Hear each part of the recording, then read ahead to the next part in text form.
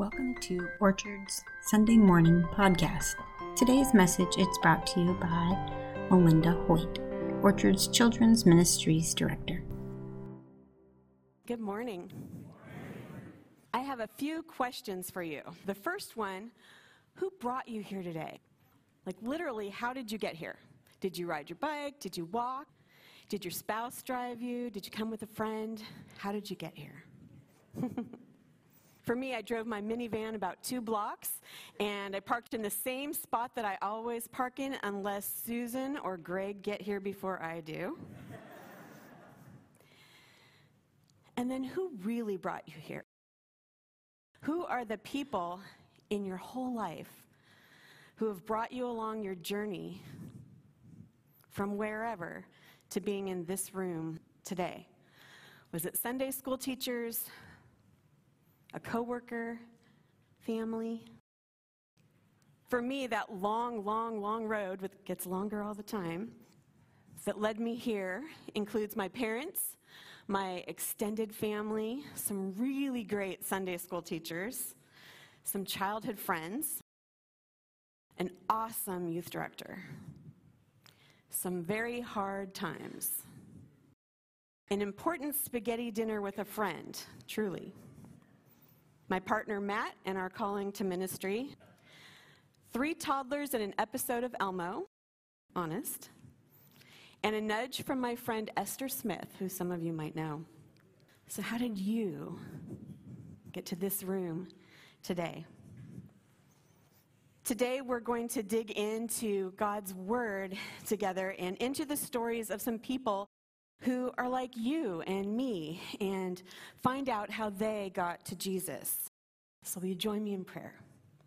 Holy and gracious God, we offer our hearts and our minds to you this morning and pray that your Holy Spirit would meet us in your word today. Teach us and grow us and make us new. In Jesus' name we pray. Amen. So we're going to look at Mark chapter 2, verses 1 through 12. This is the story of the paralyzed man. A few days later, when Jesus again entered Capernaum, the people heard that he had come home. They gathered in such large numbers that there was no room left, not even outside the door, and he preached the word to them. Since they could not get him to Jesus because of the crowd, they made an opening in the roof above Jesus by digging through it and then lowered the mat the man was lying on. When Jesus saw their faith, he said to the paralyzed man, "Son, your sins are forgiven." Now some teachers of the law were sitting there in the crowd, thinking to themselves, "Why does this fellow talk like that? He's blaspheming. Who can forgive sins but God?" Immediately, Jesus knew in his spirit that this was what they were thinking in their hearts. And he said to them, "Why are you thinking these things? Which is easier to say to this paralyzed man, 'Your sins are forgiven,' or 'Get up and take your mat and walk'? But I want you to know that the Son of Man has authority on earth to forgive sins." So he said to the man, "I tell you, get up, take your mat, and go home." And he got up, and he took his mat, and he walked out in full view of all of them. This amazed everyone, and they praised God, saying, "We have never seen anything like this." Amen. So at first glance, this story is a story about healing, about a miracle, about friends who care, about Jesus showing himself to have authority to do what only God can do. So the setting is in Capernaum, Jesus' home base. He was born in Bethlehem, moved as a young child to Nazareth, where he grew up, and now he's in Capernaum, which is his home base, and from there he goes out preaching and healing, and he comes home. They're in a house, and we know they're in a house because like Mark, Matthew, and Luke also tell this same story, and they all fill in some details.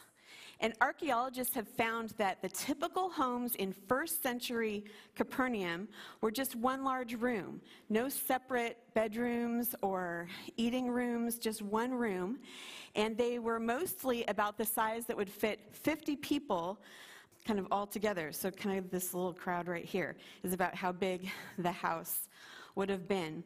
And the roof would have been accessible by the outside. So there'd be steps on the outside that would go up onto the roof, and the roof would not have been solid like ours, but would have some wood beams and then some layers of like branches and grasses and cross branches and mud and all kinds of stuff. Then we have the crowd inside the house.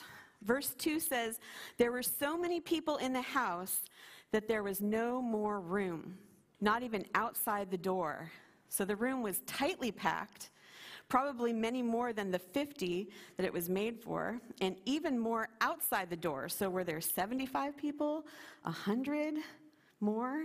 It was a crowd full of disciples and followers of Jesus and religious leaders and those who were curious. Verse 2 says that Jesus was preaching the word.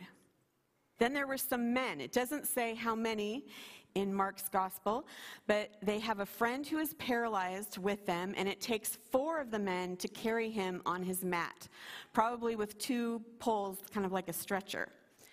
And then we have the paralyzed man, and we don't know anything more about his condition. Did he have an accident? Did he have an illness? A stroke, maybe? What we can imagine about being paralyzed in first century Capernaum is that life must have been extremely difficult, even more difficult for him then than it would be today. He either had to beg or rely on others for his basic needs, and there were no accessibility, building codes, or anything like that, or employment accommodations, nothing that would support him and help him. This man was in great need of a huge rescue. He needed a miracle. And a miracle would mean a total transformation of his life, physically, financially, emotionally, socially, spiritually. But verse 4 says they could not get him to Jesus because of the crowd. The crowd. It says they gathered in large numbers to hear the word preached. A group of people who gather in large numbers to hear the word preached. What kind of crowd could this be? Disciples, religious leaders, people who follow Jesus around, curious people? Who does this sound like? Does it sound like us? Maybe a little bit. Sound like the church? Could we be described as a large group of people who follow Jesus and gather to hear his word preached? Yikes. Every time that I hear the word crowd in Scripture, I sit up straight, I lean in, because I think God is talking to me. I know I'm in that crowd. I know God is speaking to me. So again, the men could not bring their friend to Jesus because of the crowd. So they go the hard way. So someone in that group of men had to come up with that idea. We all know a guy like that, right? So someone had the idea, and the others were like, yeah, I could get on board with that. And they bought in, and they climbed the steep stairs on the outside of the house that were probably not to code, right? And while carrying this man on a mat. And then they precariously make their way across the beams, trying not to put too much weight in any one spot. And they begin to dig through the mud and the grass and the cross branches. I can picture some of you doing this, by the way, like your faces are in my head. Well, the people inside must be noticing something, right? A little dirt falling. Does somebody not see this, right? So no one noticed. No one cared. No one was willing to get up, give them their seat, make room. No one was willing to yell up to the men and say, hey, come on down, go the easy way. We'll make room for you. Not even the disciples. So the men work tirelessly, and finally they get a big enough hole in the roof for the man on his mat to be lowered down, and they finally get their friend to Jesus. The result? Verse 5 says, when Jesus saw their faith, he forgave the paralyzed man's sin. He called him son, and he healed him so he could get up and walk. The paralyzed man got two things, and all they had come for was the healing of his body, which would have fixed all of his life on earth. But he received two things. He received something that he didn't even know that he needed, his salvation. Jesus knew what the man wanted, and he gave him that. But he also knew what the man ultimately needed in order to be rescued. What we all need, something only Jesus could give. And he gave him eternal life too. Because he saw the faith of this guy's friends. Think of all the situations you have in your life. This story is hope, people. Because Jesus saw the faith of this guy's friends. And this is amazing, that the faith of his friends could do all this. But we're going to come back to that piece in a minute because I'm still stuck on that crowd. And I thought of a few other examples in scriptures, stories that kind of remind me of the crowd that Jesus is speaking about here. I thought of the first story is the bleeding woman. Remember her? And if you're new and this is not familiar to you, these two stories I'm going to tell are kind of iconic stories in the Bible, and they'll become familiar to you over time. But the bleeding woman in Mark chapter 5, she's the one who had been bleeding for 12 years. The one who had been to every doctor, tried every remedy, spent every penny she had. Ever felt like that? And nothing had worked for 12 years, and she was feeling desperate. Do you know what kind of life a woman in that condition would have had in the first century in her culture? She would have been considered unclean. That's like the worst thing. Unclean for years on end, meaning she had to isolate. No family time if she had a family. No living with people. So where did she live? No socializing if she still had friends after that long. Imagine the kind of life changes that she was hoping for if Jesus could make her well. So she broke all those purity codes, and she broke through the crowd of people following Jesus that day. The gospel writer said that the crowd was squeezing in around Jesus, just like the house in Capernaum.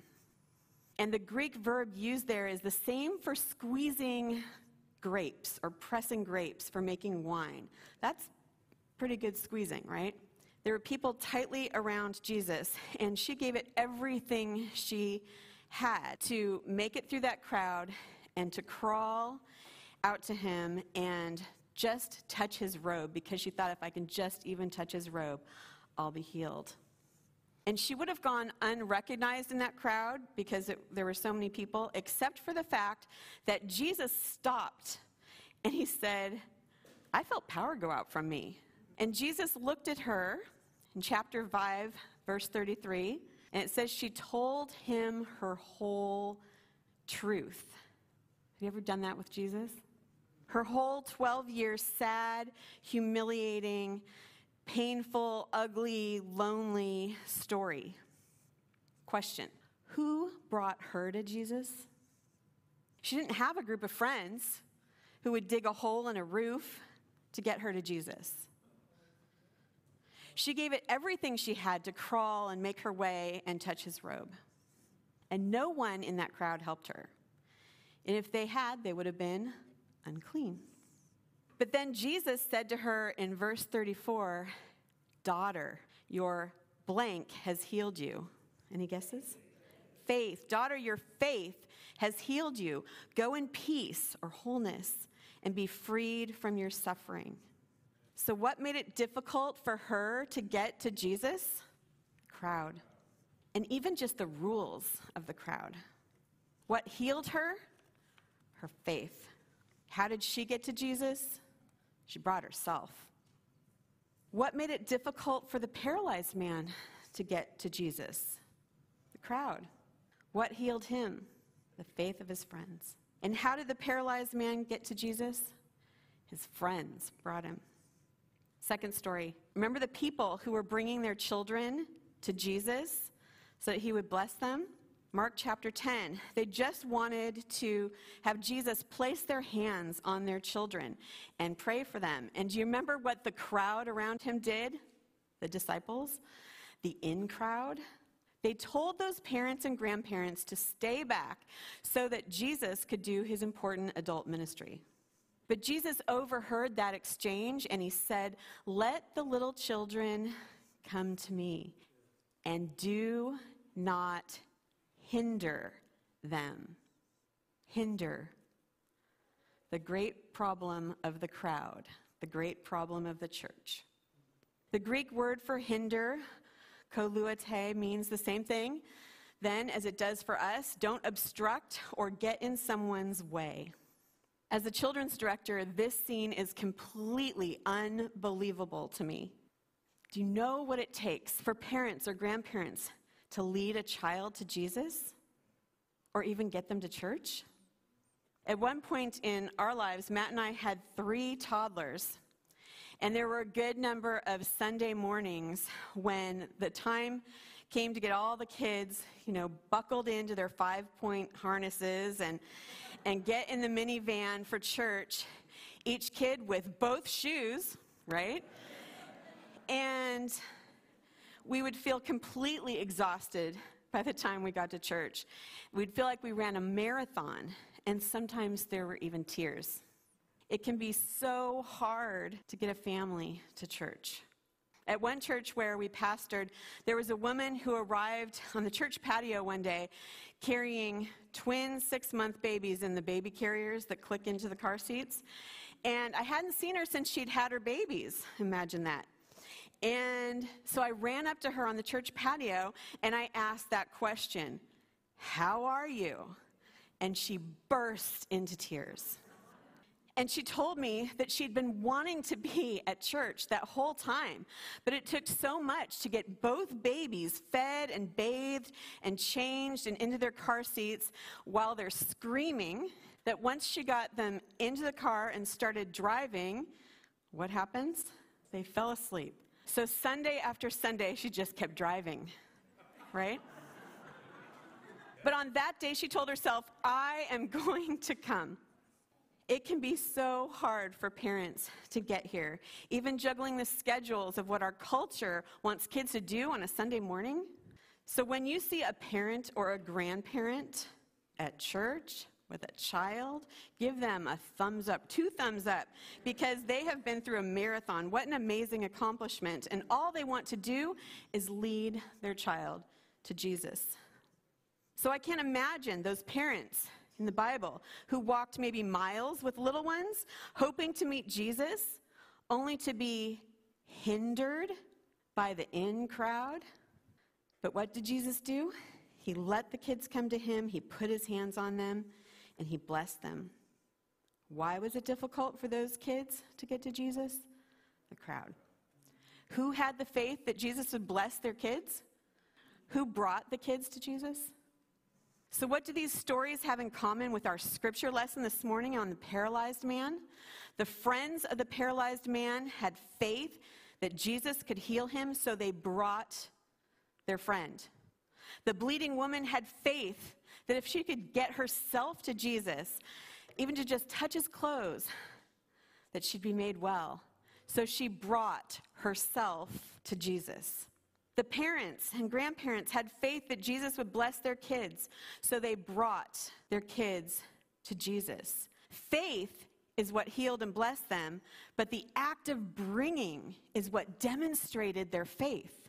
Faith is what healed and blessed them, but the act of bringing is what demonstrates the faith. It's the bringing. It's the bringing. What hindered the paralyzed man? What hindered the bleeding woman?